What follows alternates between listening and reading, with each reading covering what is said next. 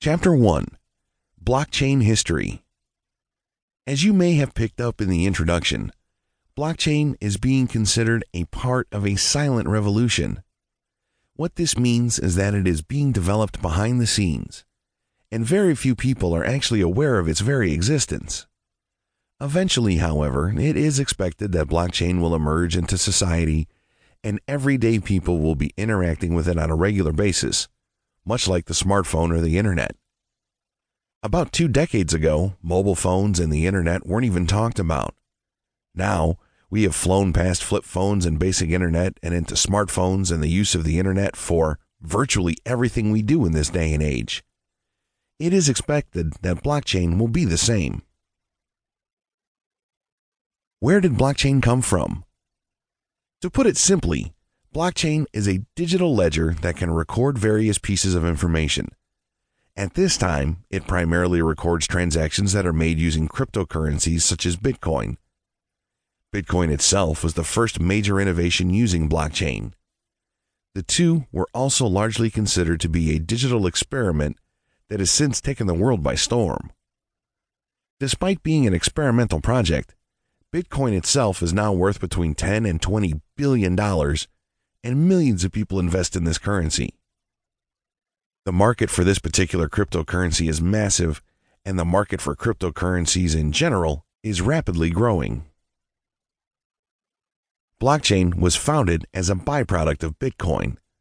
When the creators realized that the two technologies could be separated, they realized that the blockchain itself could be used for a massive number of different organizational functions. Following this exciting discovery, nearly every single major financial institution invested funds into researching blockchain itself and how it might be used to benefit their institutions. They predict that approximately 15% of banks are going to begin implementing the use of blockchain by the year 2017. Smart contracts.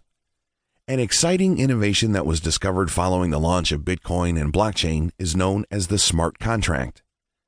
This innovation is considered to be a second-generation variation of the blockchain system that works directly with the blockchain to trigger certain situations. This second-generation part of the blockchain system is known as the Ethereum.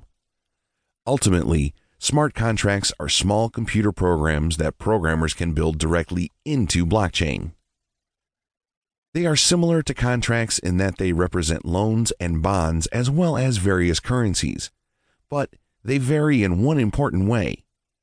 While regular contracts are devised to keep both parties accountable for withholding their part of a legal agreement, smart contracts are actually programs that tell other programs to act in a certain way based on the terms written into the contract.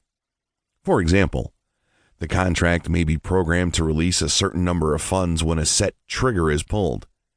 That trigger may be a date, a specific move in the stock market, or any number of other conditions that may take place to trigger a contract into action.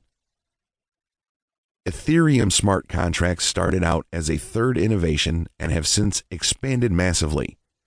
It is now known to hold a market cap of approximately $1 billion.